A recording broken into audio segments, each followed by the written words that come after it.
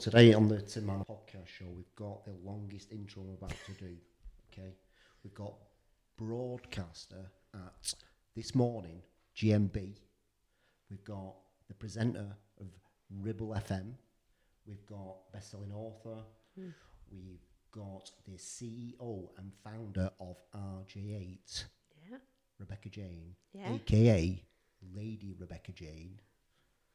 Let me just ask you this question.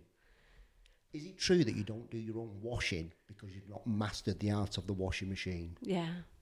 I read that fact on the RJ and I just thought, I've got to bring it up because that is the most random bio that I've ever read. You missed trainee solicitor. Trainee solicitor. Thanks. It's always the one we forget. There's a lot you got going on. Yeah, I did, yeah. I can't use, I can solve, like, a lot of legal stuff, but I can't do my own washing. I love it. Who cares? I'm not going to learn now, am I? No, it's not for you, that. Other people can do that. Precisely, yeah. Tell me about, the Lady Detective. Oh, yeah, that was a fun 9 years. What is it and why? Well, it's no more because I left 5 years ago, I think. So I founded a female-run private investigation company called the Lady Detective Agency because my first husband, there's been two, he was very unfaithful and I tried to hire investigators, didn't like them, so I created my own company and we went all over the world and had a great time. It was fun until it wasn't fun. For 9 years you did that? Yeah. And is that how you got picked up by Big Brother? Yeah. Well, that's how I got picked up by This Morning and ITV. Yeah. And so I did all of that before Big Brother, and so then Big Brother asked me because I worked for ITV. What was your experience like on Big Brother? I don't watch it. I don't know. No, to be honest with you, I don't really know that much what? about you, so I'm just... That's exactly what I said when the producers asked me and rang me to do it. I went, does anybody watch that shit anymore? What year was this? Yeah, 2017. Right. And it was literally, so it's 5 years ago, next week, that I left for the house. Yeah. Right. Yeah. So, well, I'm not mentally fully there. Yeah. So when you I've go... watched a couple of videos of you and I'm just like, you like to argue, don't you? I really do, yeah. I've got a bit of an opinion on things. Well, you have to. It's part of my job. But yeah, so I lost my shit in a really big way. A few times. And so they put you in a house full of people you're not going to like because they want you to argue and they want you to be hard work. So, well and truly, I delivered what they wanted. And it was crackers. Absolutely crackers. Yeah, but you know what? It's priceless experience. That's one of the reasons why I did it, was because you can make all the money you want in the world, but you can't buy a place on Big Brother. So do you know what? Also, I was running away from heartbreak. I'd had a relationship breakdown. So, some people go on a holiday. I went in Big Brother. It is what it is. That's an experience and a half, that, isn't it? A little bit, yeah. How good was the Lady Detective at the time? What was it? The first 4 years were good. Really good. Like, we literally... You were doing it without any TV presence to start off with? So you just built it from the ground up, and then obviously somebody said, do you fancy making this into a TV series? This Morning hired me because, obviously we dealt with a lot of personal stuff. And so then they just found out about what we were doing and all the crazy jobs that we were doing, because it was all relationship-based stuff and it was really personal work that... it was never boring. It was absolutely crazy. So they just wanted to know more about it. And so then I went and delivered, and then they were happy, and then they kept asking me back. And yeah, but the first 4 years were great. They were loads of fun. After that, I became a glorified manager of a bunch of people I didn't like. Right. And then it just killed the reason why I started it. I started it because I cared about people, and I cared about when you are in the absolute depths of despair, you've got somewhere to go. And by the end of it, I didn't care about anything. And my mental health was ruined, to say the least. I didn't trust anyone, didn't believe anything anyone said. Anytime a case came through, I thought everybody was lying, and it destroyed me as a person and as a human. And I had to give it up. But we did all the fun stuff. We investigated missing ferrets.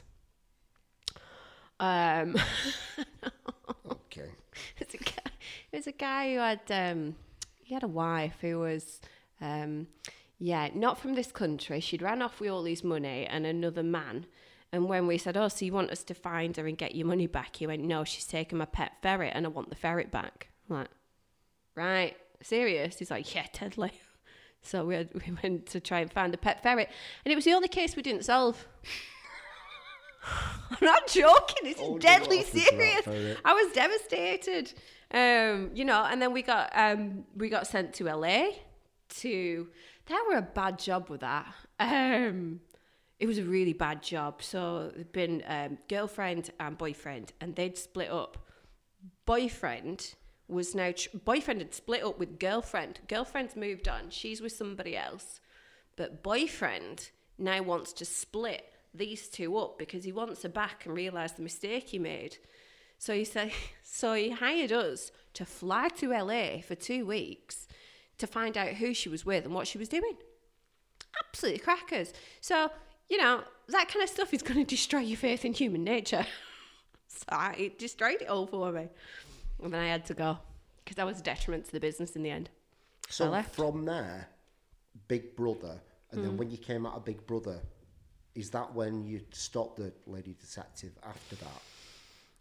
What was it around I that came time? out of Big Brother in the June, and then I think I sold the business in the following January. So yeah, so it weren't long after. And what was your plan? My plan, I didn't have one. I got made an offer, so I ran for the hills. And that was the end of it. And then I couldn't work in the industry for the next 3 years, which fine by me, didn't want to be in it anyway. And I came out and I was like, I just want to work for a charity. Like, I just want to help people. I want to do good stuff again. Like, we started this because I cared. Where's your sort of like mental health at this time when you're doing that and just... No. Well, when I came out of Big Brother, I was supposed to go virtually straight back to work, and I never really went back. You know, I was ruined, like highly suicidal. It was, every day was a battle to stay alive. You just can't trust anybody. No. Because you're living in that, aren't you? Going from detective into Big Brother, always questioning, what does this person want? Yeah, and Big Brother didn't help that because I was already struggling with trust. And then when I came out and saw what people were saying about me behind my back, when I'd seen what they were saying to my face, it confirmed my trust issues. So then it became worse. And I just didn't want to be here. Like, every single day was just floods of tears, couldn't cope, tried to battle through. And by nature, I'm quite a confident person. So it was quite easy to put on a front at times. But then the rest of the time, it really wasn't. And so I nearly didn't go to the final, actually, because I was just streaming with tears and couldn't get out of bed. And I was late to the final, and I think I had like 10 minutes to get ready. And it was only because like some of my housemates that I actually liked got me there. But yeah, it took a solid... Well, then it kind of became very apparent that I need to not go back to work. And so everybody kind of managed without me, albeit not wonderfully well. And then the final decision was, I'm not going back. I'm not doing this. So I didn't. And were you looking for help for yourself at this time? Yeah. And this is what's now shaped my career of what I do now, is that because I was looking for help, but I couldn't find anything. And I don't know why it never really entered my head to pay for therapy. It just didn't kind of enter my thought process because, you know, I could have gone and got therapy, but also I didn't really believe in just counselling or CBT, which is the NHS route of stuff. I didn't know what specifically would have helped me, but I knew that just sitting in a room and talking to somebody won't. So I did reach out for help. There was none available whatsoever. In fact, actually, it was 13 months before they called me back and said, we've got a place in therapy for you if you want it. I was like, I'm all right, thanks. By this point, I'd well and truly moved on with something else. And I'd got private therapy as well. But there just didn't seem at that point in time when I really needed something, there wasn't anything that was suitable. And so then I ended up indirectly going to this charity.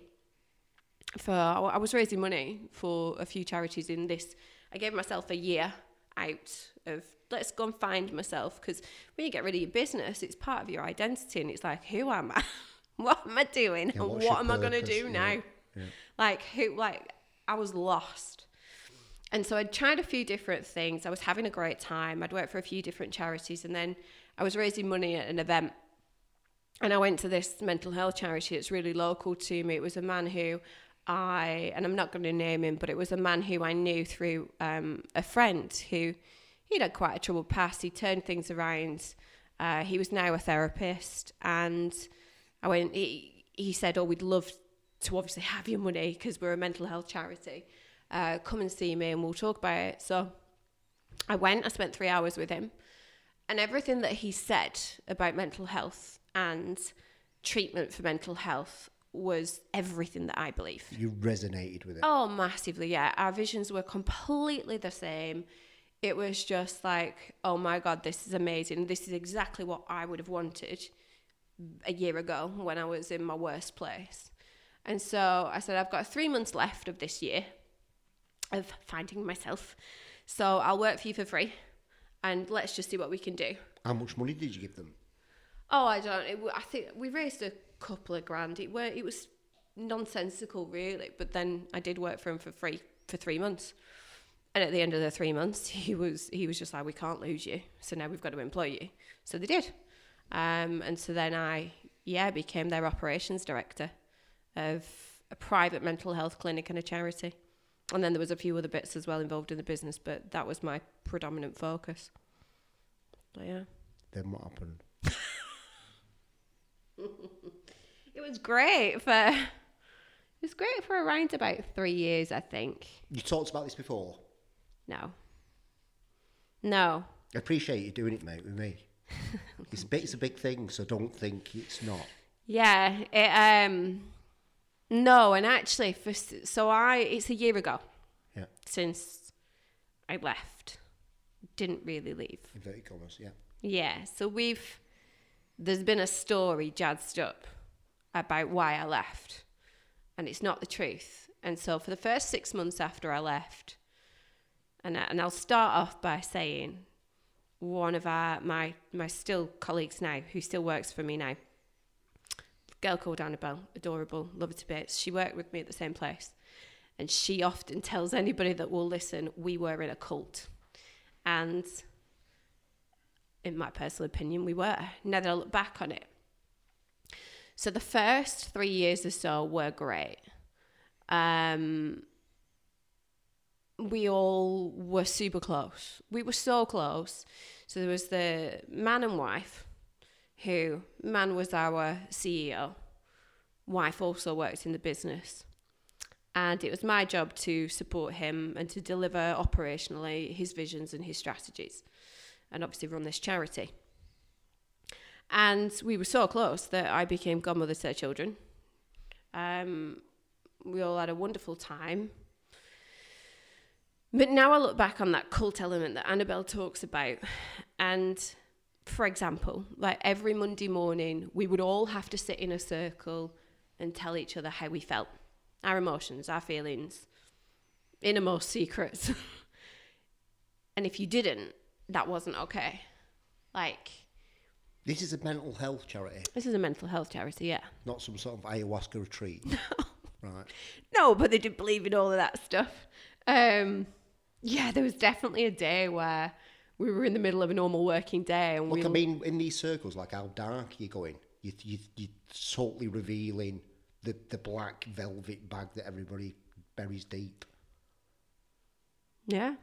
To the point where Annabelle frequently cried because she was so terrified of having to speak about how she feels, because that's not in her nature. But if we didn't talk... You were out of the circle. It was frowned upon. You were made to feel not one of us. And if you ever said or did anything that... It's very controlling, that, isn't it? Manipulative. Controlling. Well, most things were okay until COVID happened, and then the control really kicked in. So the wife in particular had a lot of conspiracy theories about everything. For example, Christian Louboutin shoes with the red soles are made of the blood of children from a circle in Hollywood of all these A-list celebrities who kill children to make these shoes. And if you didn't believe her, oh my God, she'd get a 20-minute lecture on... What the fuck's going on here? Now you look back and now you're like, what the hell? And COVID really changed a lot for us because they both didn't believe in COVID, but she specifically really didn't believe in COVID. So when I tried to put in any COVID measures, I would get berated to high heaven. This is a mental health charity. And, for example, she wouldn't allow hand sanitizer. She said if you wanted to sanitize anything, she'd made you a spray out of oil and oregano, and you had to use that to the point where... And the tears of a unicorn. Yeah, to the point... Well, then there was the stuff that was classified as Rocky Nose shit that she wanted. So something about that if you went near somebody who'd had a vaccination, that you would become infertile, but you had to buy this special stuff to make sure you kept your fertility. So she was then going on Amazon trying to find it, and she literally called it, it's like Rocky Nose shit because it'll save your fertility.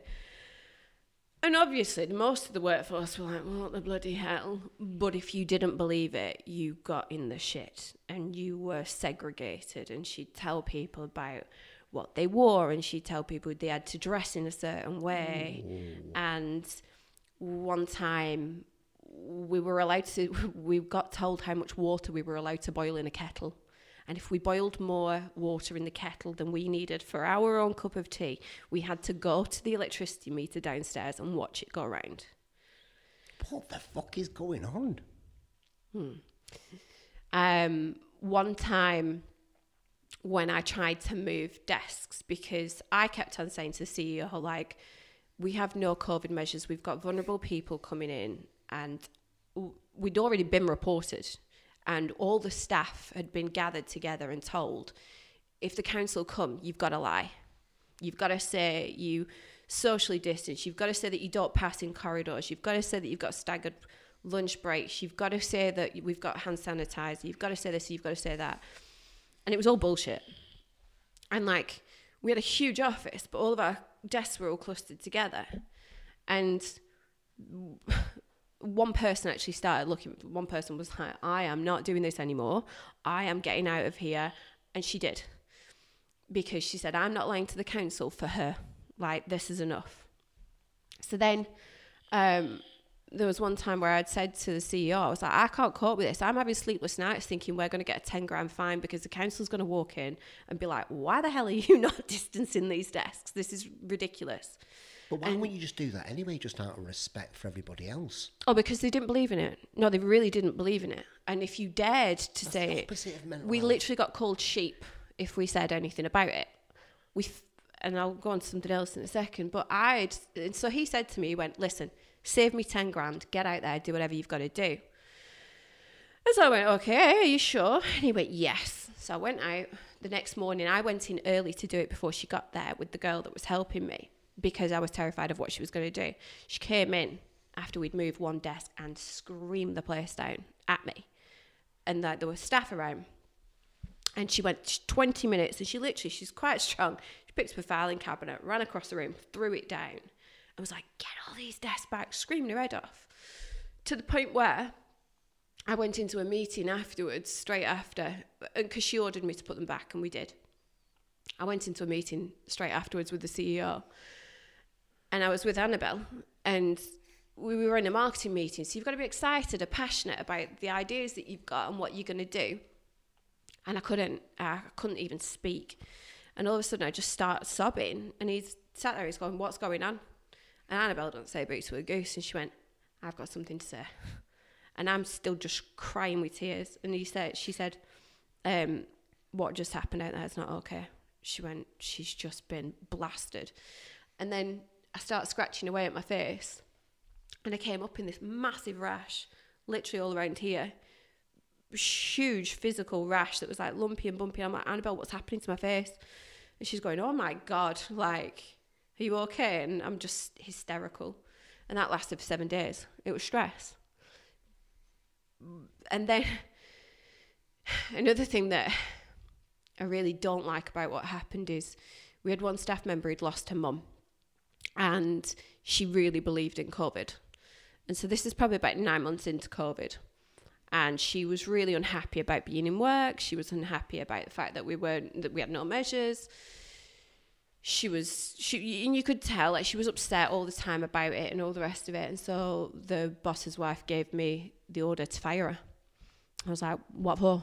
And she said, because she believes in COVID and I've had enough. Is this business still going? No. No. I'll get to that. No.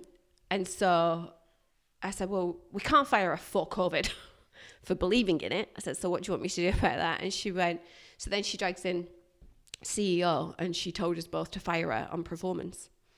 So then we started putting her through performance measures and we took her into a meeting, and she was really upset still about her mum. She went over it, and her mum had died about 9 months before. And the wife said, like, she's bringing down the atmosphere. She should be over it by now. Get rid of her. So we did. And it was horrible. And now I feel a lot of guilt for not standing up for that. Sounds like worse than Big Brother.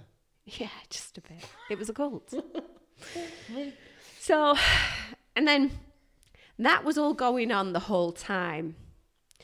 And then, so then after about 3 years, when it got really bad for me, was when the CEO started making sexual advances towards me. What do you mean? So he was away training and we were really close. We were best friends. We always joke. Thought you were best friends yeah. at the time. Yeah, we were at the time. We really were. We were so close. Some of the stuff that... It's a weird dynamic, that, isn't it? Well, it gets weirder. Does it? We were always in contact. We were always talking about ideas and projects and stuff that were coming up. And we always used to joke that if I get married again, he will be the person to give me away instead of my dad. Because my dad's done it twice, not been very successful, so he will be doing it. We were that close. And like I said, godmother to his kids, wife worked with us. And he was away training, and all of a sudden I get this message from him that's like, how are you today? It's late at night. I was like, yeah, fine. Obviously, we're missing you. Like, how is it? And he said, really good, but he said, I'm really gutted that the Wi-Fi has blocked porn sites. And I was just like, what? Is that the first time he's ever said anything like inappropriate? Yeah. And by this point, it's probably been nearly 3 years, maybe 2.5. I never, ever even remotely got a bit of an inclination. I saw him as like a father figure. And I was just like, what the fuck? And I screenshot it and I sent it to the guy I was seeing at the time. And I was like, what the hell do I say to this? And he's like, ooh, make it into a joke. And I'm like, okay. And I was like, oh, like, haha. Make it into a joke? Yeah, I was like, oh. Listen, don't ever send me anything, dickhead. So then it kind of, he kept on going on. He's like, and then he said, like, have you got any filth for me? I was like, no. I was like... What does he mean? What does he mean by that? He means like... Send pictures of yourself. Yeah, because he said, the thoughts I have about you at times are not good. And I was like, ha, funny, but no, sorry. That's... It's just like, fucking just like, progress really quickly on it. And it was completely out of the blue. And so... all I felt was panic. Like, shit, what do? I don't want to upset him. I don't want to hurt him. But equally, oh my God, what is this? And so, and he said that he wanted to see me with somebody else. And I was like, I said, well, I was like, okay, enough. So I said, listen, I love your wife too much to let this continue. And he went, yep, sure, sorry, got it. So then the next day, I was just panicked, couldn't sleep that night because I was like, what is he going to do because I've rejected him? Like, is he going to make my life hell? Is he going to fire me? Is he going to be upset? Is he going to be weird with me? Like, what have I done? Fucking hell, Why does he think that this is okay? So you're kind of making it in your head, you're making it, it's kind of your fault. Well, yeah, because I was just like, oh my God, I must have done something to make him think that this is okay. So I went to our, the woman who we fired for the COVID stuff, and because she's a therapist, and I thought that she'll be bound by confidentiality if I tell her. And I thought, I can't tell anybody else because everybody knows him. And obviously we can't have this, like I'm his employee. And I showed her because I was just so frightened of what was going to happen to me. And so she read it. She's like, this is not okay. She went, you've done nothing wrong. Don't worry. And I was literally just like, I can feel the panic in me now with it. Yeah. Because I was just like, what if he gets a guilty conscience and tells his wife, and his wife then blames me, and then I lose my job and I lose my grandkids, not that old, lose my godkids, and like, what's going to happen to me? And that's so awful, that, Rebecca. You're thinking that, dude. But this is the problem with sexual harassment, because, and this is why people, even now, I feel embarrassed about it, because I still think, what have I done? Right. And so she calmed me down to an extent. Yeah. And then I tried to avoid him for about a week, which is pretty hard when he's your boss. But I tried. We had an event the next day, and I went to the event purposely late so I could just swan in at the last minute, so I could just sit down and that'd be it. And I didn't have to actually have a conversation with him about any of this. And so we didn't ever speak about it again. But then when we'd be in like the kitchen and I'd be making a brew, he'd come in and put his arms around me and I'd like do this. And he'd ring me up and he'd just start having conversations about the people that I was seeing and asking me about my sex life. I would be like, okay. And then he'd send me pictures. Like he sent me a picture of a naked woman that had like numbers layered over the top of it, but you couldn't see what was behind this picture. I know it was a naked woman because you had to pick a number, and it was like where the woman's nipples were on this picture when you picked a number. And so then when he sent me the next one, she's fully naked. I'm like, oh my God, like, are we doing this again? So I had that for 9 months. What are you doing when he's sending you then? What are you doing? Are you ignoring him? Are you trying to appease him? Couldn't ignore him. I couldn't ignore him because I was trying to appease him to make it into, we were really laughy, jokey, childlike all the time. And so I tried to just be like, brush it off and switch the conversation was my tactic. And then when he like touched me in the office and stuff like that, I literally would just freeze, which he pointed out to me later on, about a year after all of this. He's like, you literally you used to freeze when I came near you. Oh yeah, because it was like, oh, is he one of these guys that always has control of everything, gets everything that he wants, like, and obviously he's not getting what he wants, and it just keep escalating and escalating, more frequent? Yeah, to the point where I was in the office late one night. It was only like 5:30, but it was middle of winter, so it was dark, and I'd been packing up a studio of ours that were upstairs, and he comes up and we were the last 2 people left in the building. I don't like this story already. Go on. And then so he sits down. I'm like, you all right? And he's going, yeah. He's like, I just want to have a chat with you. I was like, okay, what about? And so he starts just talking about like work stuff, and it was fine. I'm like, okay. And then he goes on to, I said to him, I went, how's your house move going? Because they were moving house at the time. And he went, oh yeah. He said, fine, but my parents have offered to give us some more money towards the house, but her parents have said no. I was like, oh shit, I'm sorry, like, why? And he said, well, because her mum thinks that we're going to have an affair. I went, who's we? He went, me and you. I went, I was like, no. I went, what the hell? He's like, yeah. He said, it's the way we look at each other. It's the way that we talk to each other. She don't like it. She thinks we're going to run off together. And I was like... Yeah, this bloke. And I was like, oh. And I said, well, what does... And his wife... He's basically just looking for you to say something. Yeah, great. Yeah, right, yeah. And I was like, well, what does she think about that, as in his wife? I said, because, well, what the hell? Like, is she all right? Has she ever said anything to you? By that point, no. Oh, no, not by that point. She did a little bit later on. And he said, well, she just doesn't believe it's fine. I was like, thank God for that. I was like, oh my God, like, what if she did? And he went, yeah, don't worry.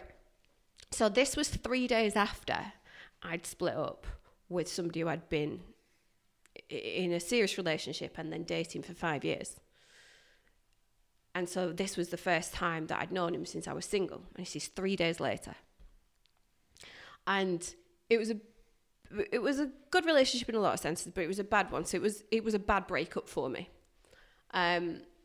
It was one of the reasons why I ran away to Big Brother. After our first breakup, I was like, let me go in the house. And so he knew how much I'd tried to get out of that relationship and sever ties with this person, and I'd finally done it. So it was a major thing in my life. And it feels like now that he preyed on the fact that he knew that I was weak at that point in time. So this was 3 days.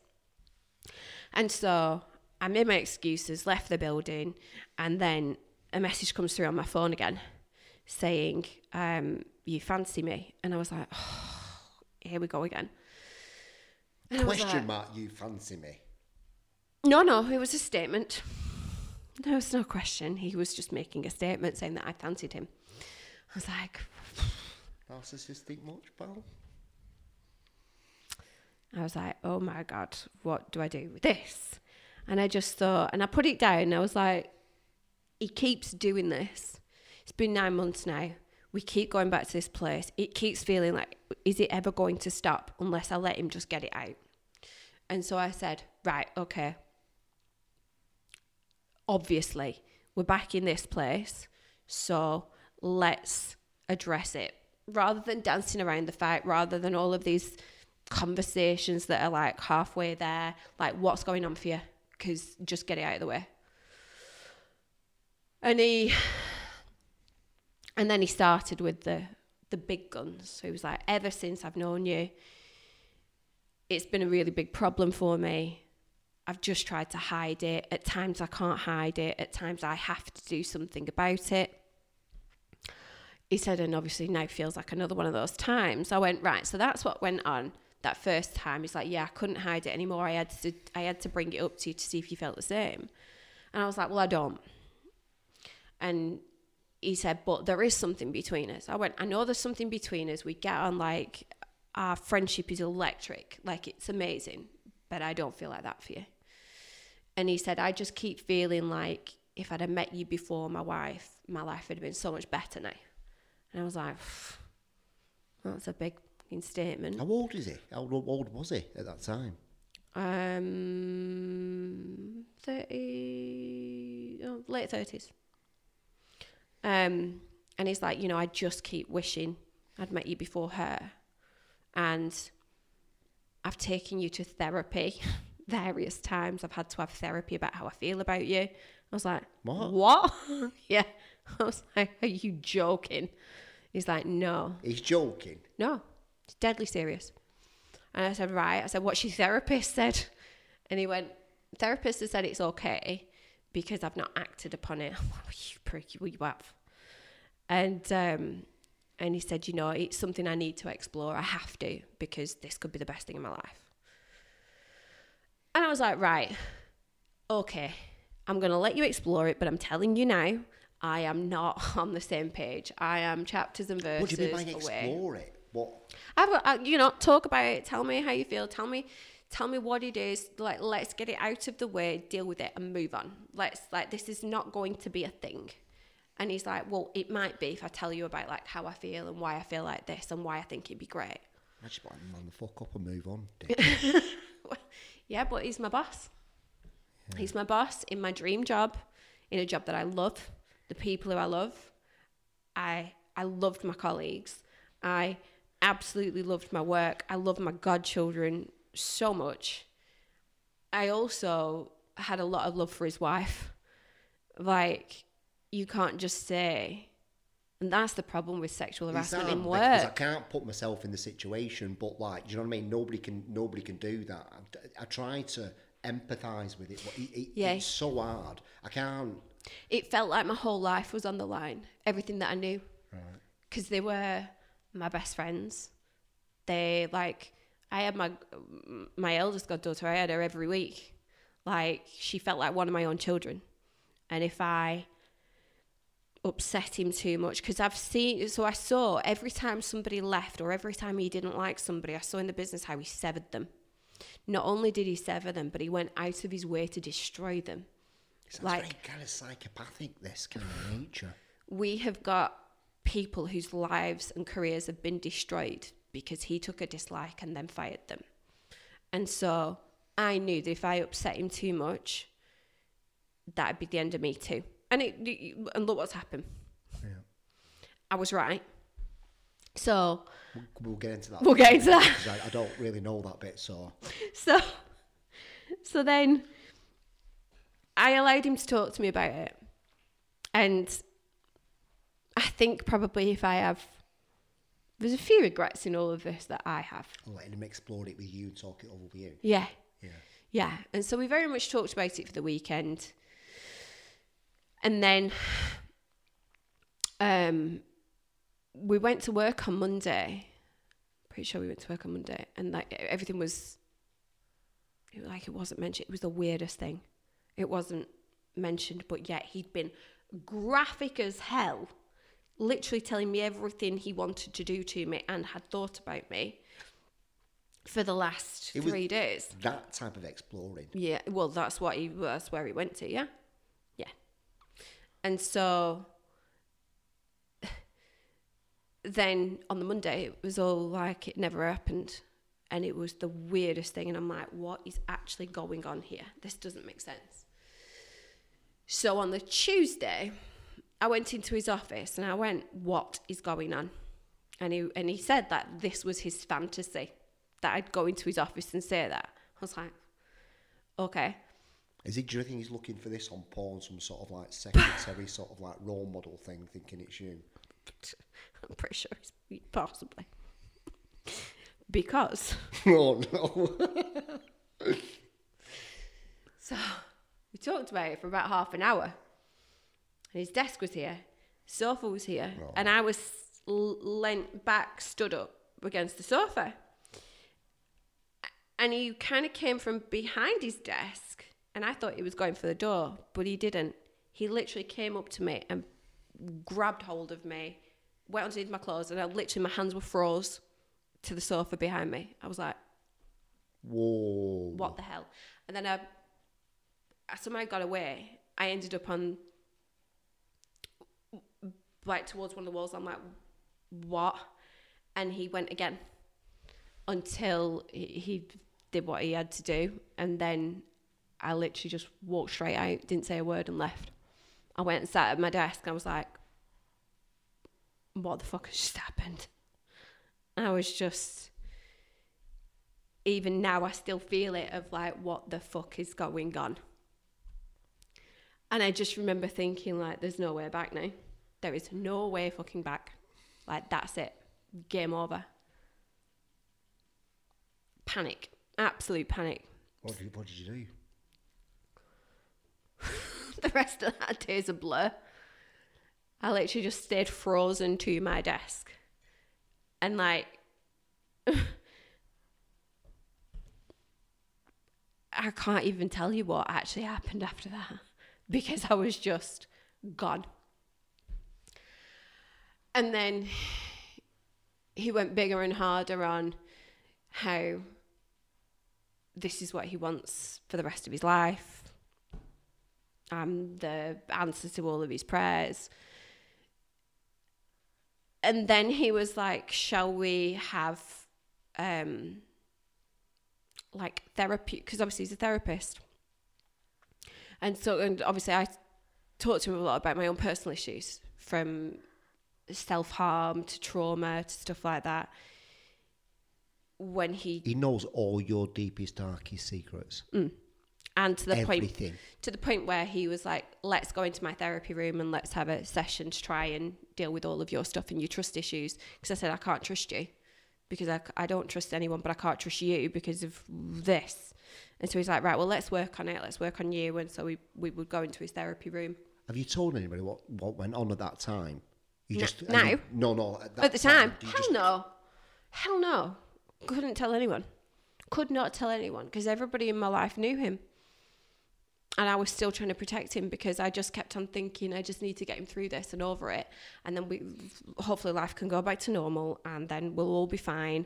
And I won't lose everything that I know, and I won't lose my job. And because I was so caught up in this cult that life outside of it felt too scary. Felt so scary. It's a fucking film, this, mate.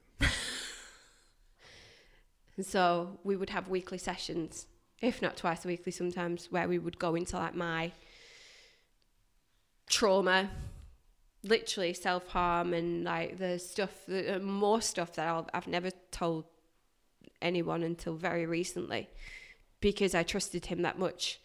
And I thought that he got me into a way of thinking that maybe he's right. Maybe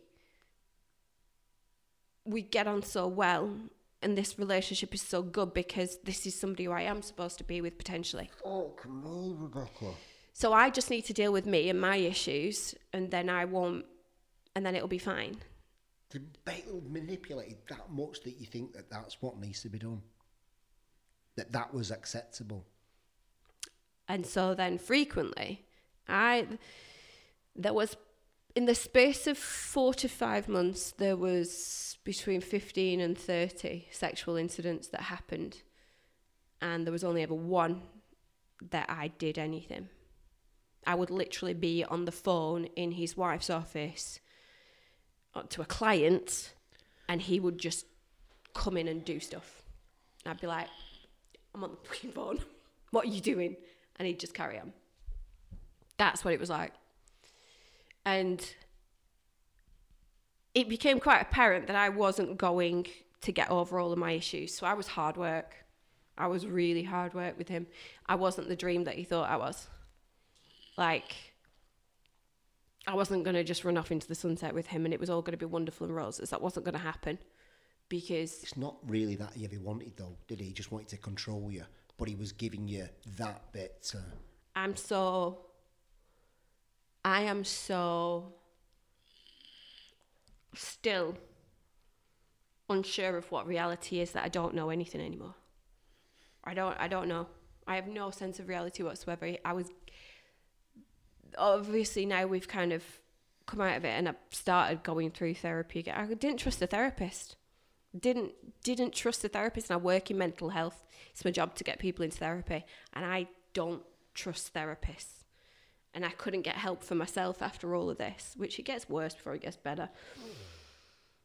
But my trust in people and everything and in life was gone, because he was doing everything he was doing. He was saying everything that he was saying to me, and then I would see him with his wife literally in front of me, and I'd be like, we're living a lie. We are living the biggest lie that I've ever known anybody to ever live.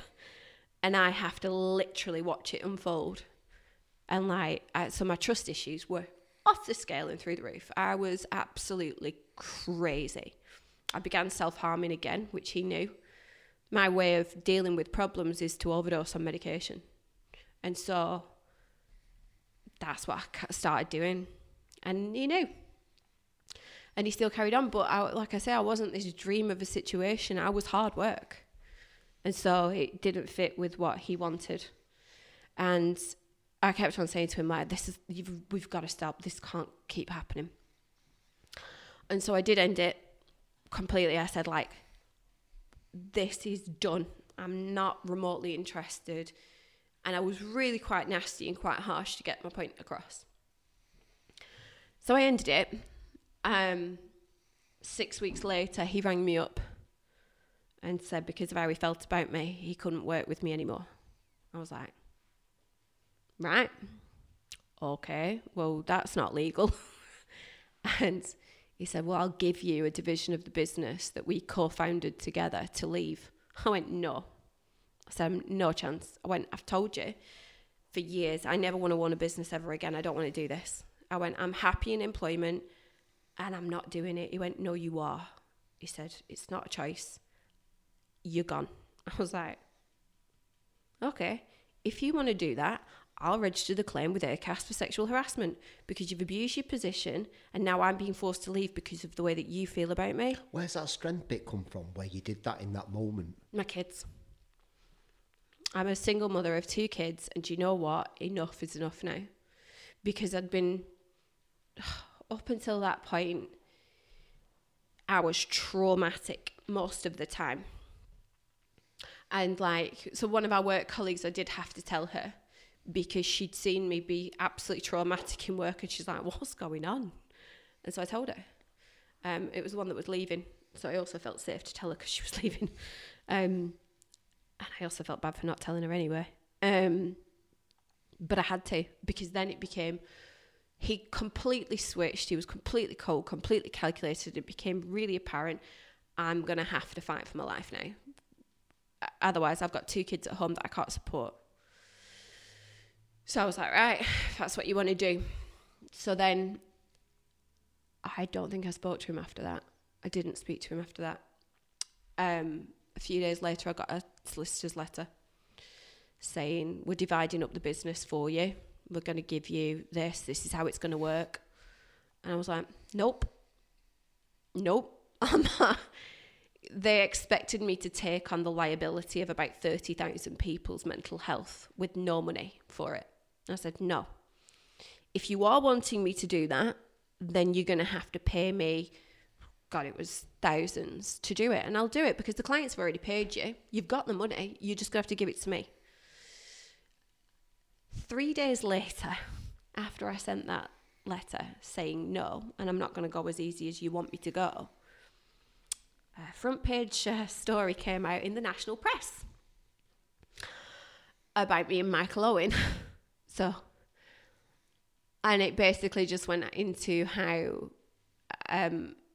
in that 6-week period where I'd ended it, before that conversation happened with him where he told me I was leaving, I'd been in communication with Michael Owen. He'd wanted to meet me, and like, is there anything else you want to throw at me? Right, okay, go on. Michael Owen gets used as a cover-up for all of this. Right. Listen, it's not lost on me how batshit this all is. Right, so go on. I turned Michael Owen down quite a lot. Yeah. He told me that his marriage was over, it was all a big facade, and he wasn't really married anymore. So, like, we had communications that, like, and so the boss knew about this, and he weren't happy about it because he was then feeling rejected for Michael Owen. He also knew, and I work in media, some of my friends are journalists. I didn't hide the Michael Owen thing. I hid the boss thing. I didn't hide the Michael Owen thing. And so, like, some of my friends are journalists, and some of my friends were like, listen, we will pay you like 40 grand to sell this story to the Sun. And so the boss knew that, and he made me turn it down. I was tempted. I was tempted at the time because I'd done nothing. All I'd done was turn him down. I was like, no, like, he didn't meet my height requirements. I'm not going to lie. Like, it was a no from me. But, the conversations we've had, if he was in the marriage that he said he wasn't in, were inappropriate. And so the Sun wanted to uncover the story. They offered me a shitload of money for it. And I said no, turned it down. And so then obviously boss tells me he wants to leave, me to leave. Then we divide up the business. I say no, I'm not going that easily. 3 days later, after I say no, this article comes out, front page of the goddamn Sunday Mirror, about me and Michael Owen. And it didn't say anything about my work. It called me a trainee solicitor. It didn't link me to the business. It's mad, isn't it? Yeah, crazy. It's mad. It's mental. I know, so it's did they go mental. Big Brother star, Lady Detective, text... What did it say?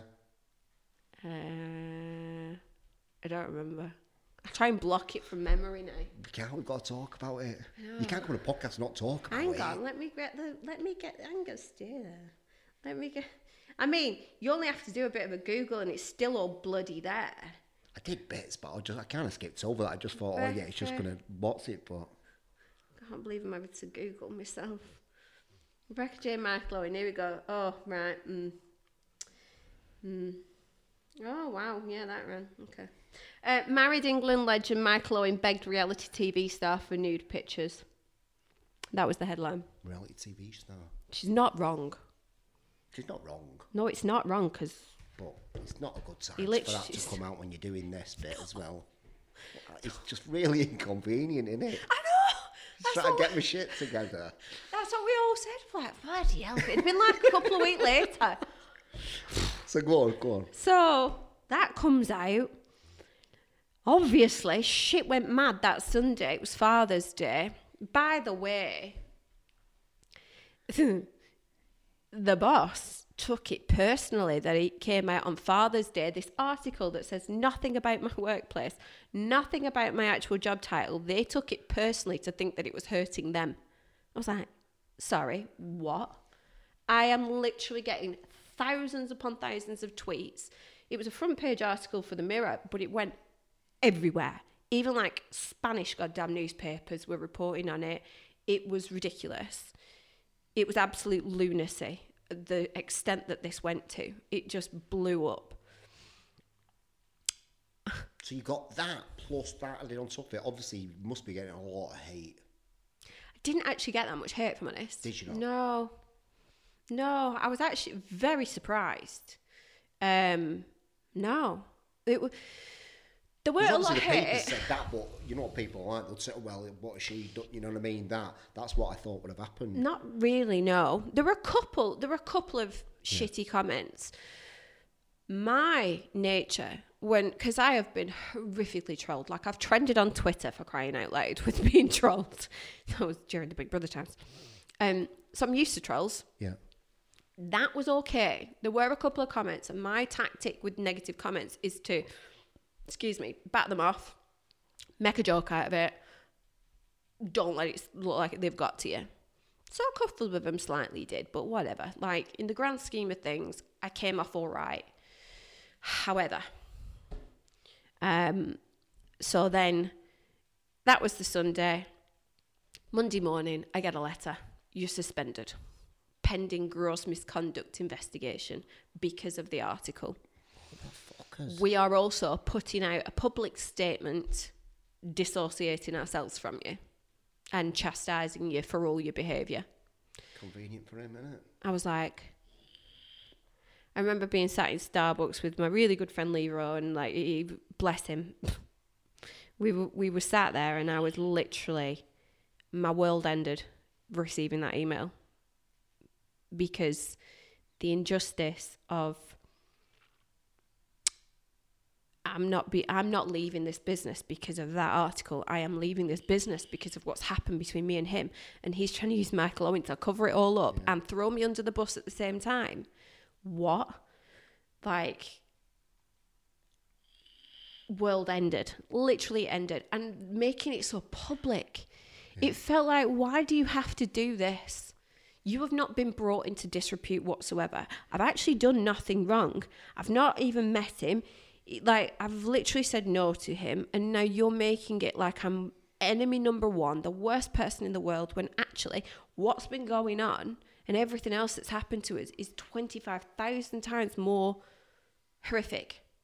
So I rang up the solicitor and I said, if you're putting out this public statement about me that dissociates yourself from me, says how bad I am, say how you don't agree with me, you're thinking about the families and all the destruction that I've caused, I'm going to put out a statement about you lot and about what's actually happened to me whilst I've been under your roof.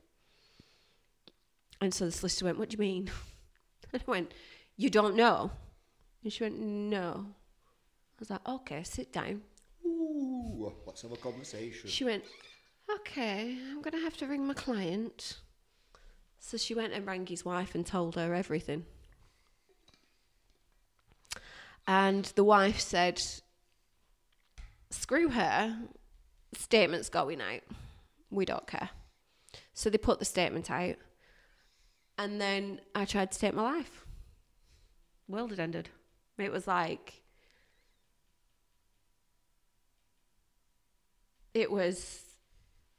I'd lost everything. It was too much in one go for one person to handle whatsoever. And I didn't know how to come back. And I didn't want to come back. I didn't want to do this. I did not want to try and come back from whatever was happening to me. They also said that they'd retracted the offer of the business. And that basically they were going to revise the offer. Well, the offer was already shit, so God knows what your revision would be. And, you know, in that moment, I'd lost My godchildren was one of the biggest parts. 2 of the closest people to me had lost my job. It was very clear we were not coming back from any of this. And what am I going to do? Like, it's all right, people that say that, well, you've got kids. How could you not do it for them? But it was more of a detriment to stay and be their mother than for them to carry on without me. So, yeah, I didn't want to be here. I mean, that didn't work because I'm here. But, yeah, I did everything I could to not survive, but I did. I don't really remember what happened after that. What did you do? How did you try to take your life? A massive overdose. Did you? So I was out of it. Apparently, I'm told that that girl that had left and who I'd told about everything, I'm told that she spent 3 hours on the phone to me. And I'm told that one of the charity trustees spent about 2 hours on the phone to me. I don't have a clue. I literally don't remember a thing. I'm told that my dad came round. There's a very, very vague recollection of my dad being in front of me, but I don't really remember anything else. And it probably wasn't until maybe about 2 days later that I start to get memories about it all again. Oh, yeah, that was it. What happened to Cuz? So, obviously I came round from it all.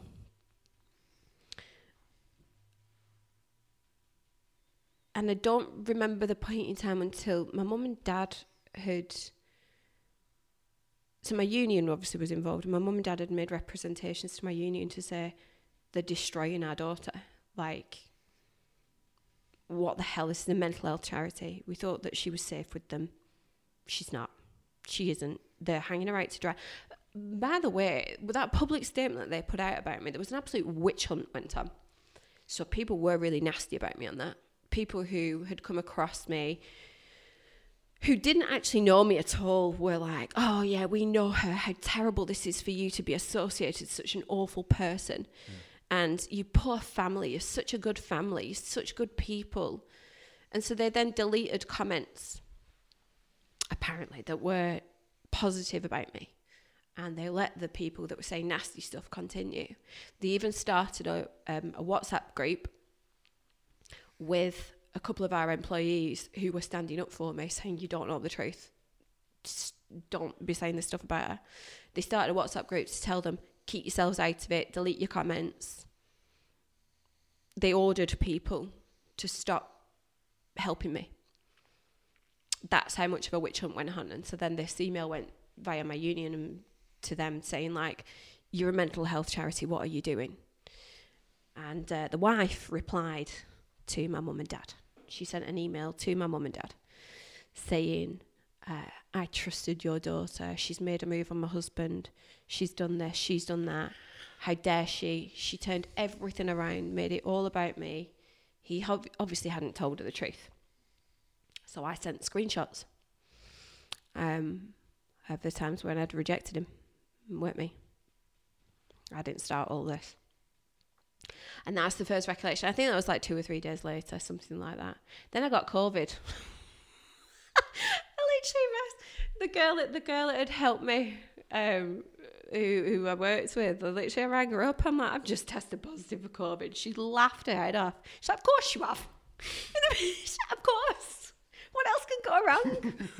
I ended up in hospital with COVID and we thought it was hilarious because everything just went to shit. It was like 3 weeks of hell.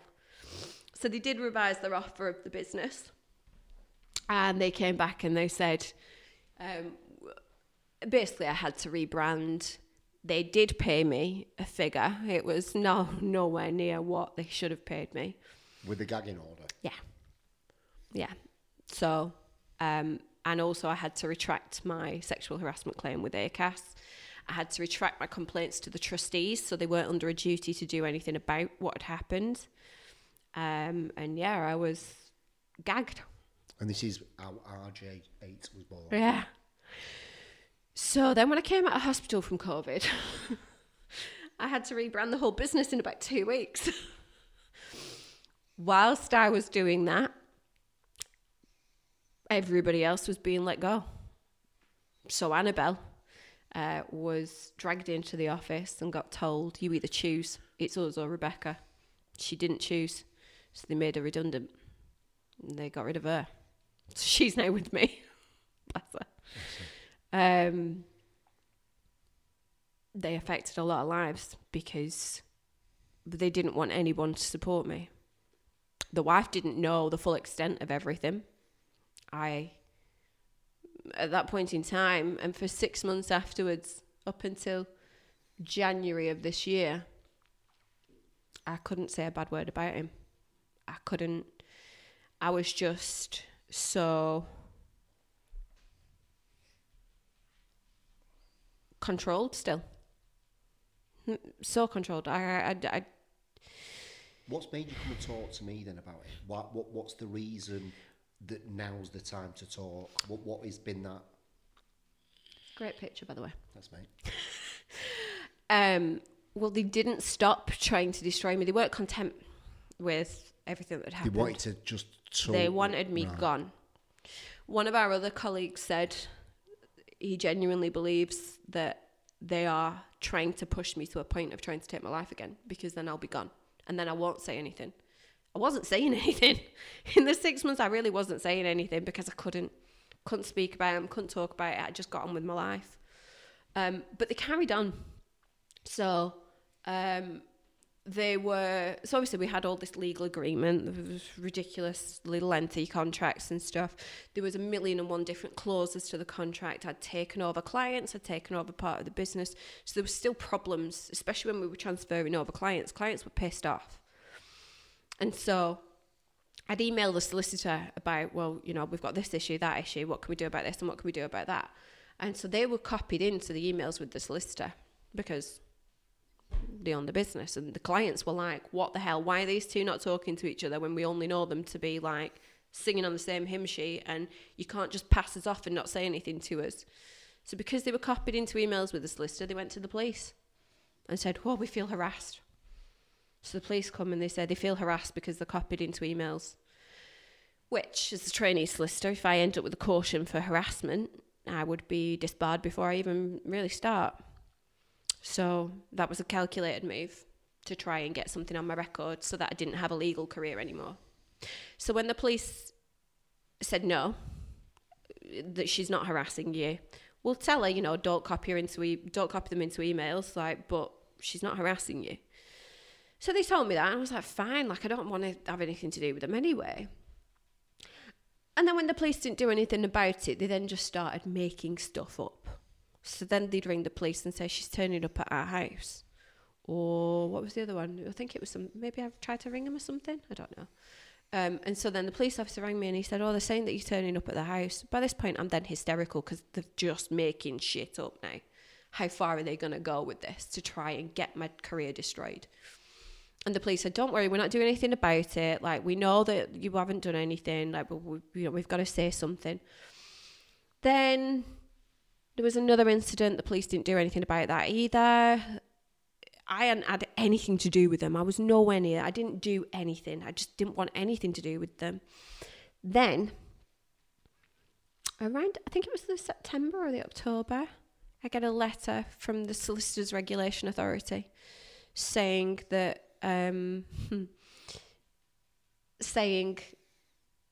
basically I wasn't a trainee solicitor and I was posing as a solicitor, and I'd been reported from an anonymous report. The other problem is that the investigator at the Solicitors Regulation Authority included a screenshot from the complaint that had come in that said that it was from her, his wife. Destroy you. Yeah. So, anyway, Solicitors Regulation Authority took 3 weeks to clear me, but they cleared me and said, you know, you've done absolutely nothing wrong. Carry on with your career. Very sorry. Blah, blah, blah.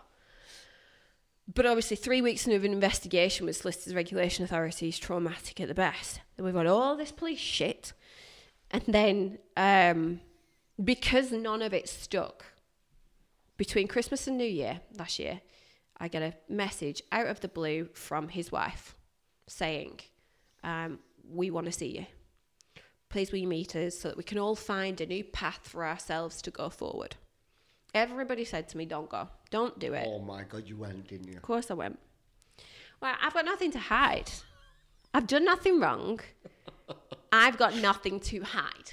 So I went. I did go. And I sat down. He went into a 5-minute apology. What about? Exactly. So he apologised for crossing the boundary. He apologised for starting So he it all. admitted it with his wife there that he'd done this. Yeah. And because I said to him, I went, you know that I'd have never have gone there. And he said, of course I know. He said, you fought it all the time. I was like, I know. This is weird, this.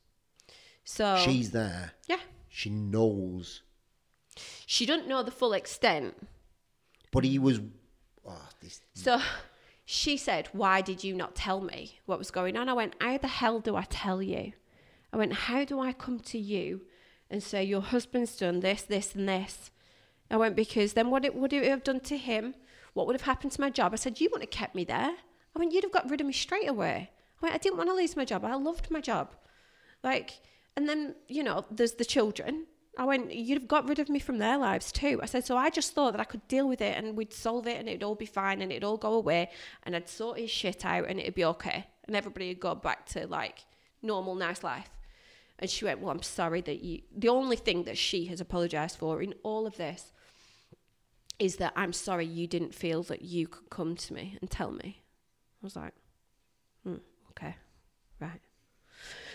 So, Weird. however, I also said to her, I said, like, how would I have told you? I said, from my previous history of the job that I did, I know in these situations, people either want to know everything or they want to know absolutely nothing. I went, and on the chance that you wanted to know everything, I didn't know how I could tell you.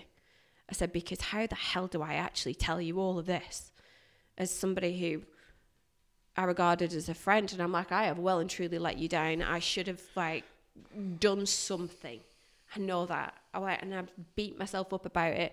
I said, and you think that I've been like, saying everything about it? I said, I haven't, because actually I believe that it's all my fault and I should have stopped this. I should have done something. Don't know what I'd have done, but I should have done something. And so it went all right. We left and it was okay, but then it became very apparent that it wasn't okay. What do you mean now? Because that's not just it. It's not the line and just move on. No. I couldn't get over the fact that I wasn't allowed to say everything that I'd heard about. I couldn't say everything in front of her because I couldn't tell her all the things that he'd said about me. Or you just didn't get it out in that... All right. How could I have... I didn't want to go into the intricacies of everything that had happened between me and him, because I just thought, what's the point in hurting her more when she obviously will do anything to stay with him? Because I've been that person who has been left traumatized for the rest of my life with trust issues because of what other people had done. I'm not going to sit there and tell her everything that he has said and done about her and about how much of a lie their lives were and all the rest of it. I'm not going to sit there and tell her that, because I don't want for the rest of her life for her to know. And to have the issues. Well, now I think that, but at the time, right. I didn't think that. No. Let's finish off with RG8, right? Because I need to finish off on something good, because I really hate this bloke, whoever he is. Okay, so what's next for RG8? What's the future for Rebecca Jade and RG8? I still continue to look after the mental health of people within businesses. That's what I founded with him. That's what I created, and that's going to still continue. Like, it's a great product. It does wonders. Wonderful. That's stable and solid.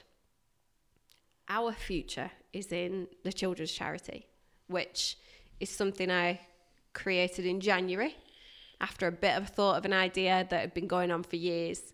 So we go into schools. We have children apply to form their own charity. So we've got kids, we've got a 15-year-old CEO, we've got an 11-year-old head of finance, we've got a 14-year-old marketing manager, and it is bedlam. And they all come together to create what they think will help mental health in young people. And so they come up with all sorts of random shit. Like, they will come up with anything. And it's my belief that it's no good letting adults sit in a room and say, this is going to help a kid and that's going to help a kid and this is how we fix mental illness in children. We need to ask children, and they need to be the ones to fix mental health in kids. We've just got to help them do it. So, yeah, we go into schools. I become an accidental teacher. They come up with all sorts of random stuff, and then I help them to do it. That's our future. I love that, man. It's cool. It's amazing. It's absolutely, honest to God, and poor Annabelle is still by my side. Shout out to Annabelle. I'm going to give a shout out to Annabelle. Yeah. You listen to this, mate. Shout her out to you. My little Annabelle, bless her, she's amazing. But we have to, when we've been in one of the schools with all the kids and it's crackers and they come up with all sorts, we have to go outside, sit in the car, and we're not allowed to talk to each other for 10 minutes because we need quiet time. Because it's that crazy. But it's cool. It's amazing. It's like so rewarding. They've got some amazing projects. All I'll say is one of them involves taking over a whole town, literally a whole town, and 120 pairs of shoes. Amazing. Because 120 people take their lives every week. But it'll be epic. You'll have to come and film it. 1,000,000%. Right, let's wrap up on that. Yeah. Thank you. Thank you so much, mate. Honestly, really appreciate it. Thank you. Goodbye, everybody. Bye.